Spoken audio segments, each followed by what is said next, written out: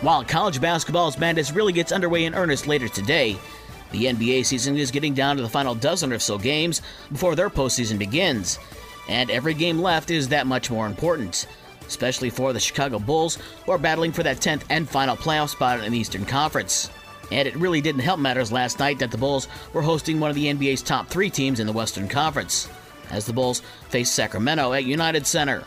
Chicago couldn't hold on to a 10-point lead at the half, and the Kings' De'Aaron Fox hit the game-winning 3 with 0.7 seconds left in regulation to give Sacramento a 117-114 win over the Bulls. Fox finished with 32 points to lead Sacramento, who are now tied for the 2nd seed in the Western Conference. DeMar DeRozan had a game-high 33 points for the Bulls, who are now a half game behind Washington for that 10th and final playoff spot. A pair of games tonight: Denver is at Detroit at 7 o'clock, and Indiana is at Milwaukee at 8 o'clock. The last 2 of the first 4 NCAA tournament games last night in Dayton, Ohio. Fairleigh Dickinson won the Battle of 16 seeds with an 84-61 win over Texas Southern, and in the Battle of 11 seeds, Arizona State beat Nevada 98-73.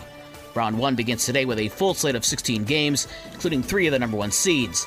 Michigan State plays on Friday. The first round of the women's tournament is today as well. Michigan and Notre Dame also have their first round games on Friday. In the NHL tonight, the Blackhawks travel to Nashville at 8 o'clock. Major League Baseball spring training. The Tigers had the day off. Out in Arizona, Mother Nature was the winner because, yes, it does rain in Arizona like it did yesterday.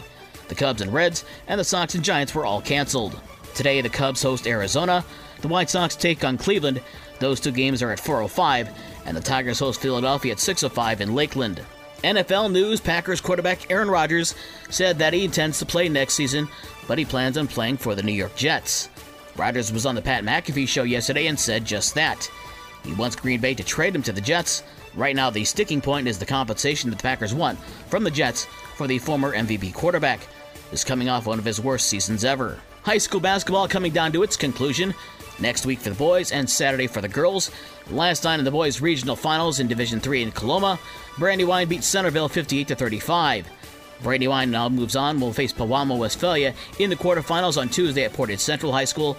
In Division IV, Kalamazoo Phoenix over Colon 73-40.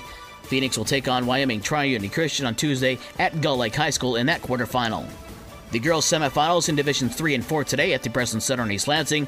Divisions 1 and 2 are tomorrow with the finals on Saturday. For the rest of the scores from last night and the schedule for today's games, visit the podcast page on this station's website. With your morning sports for Thursday, March 16th, I'm Dave Wolf.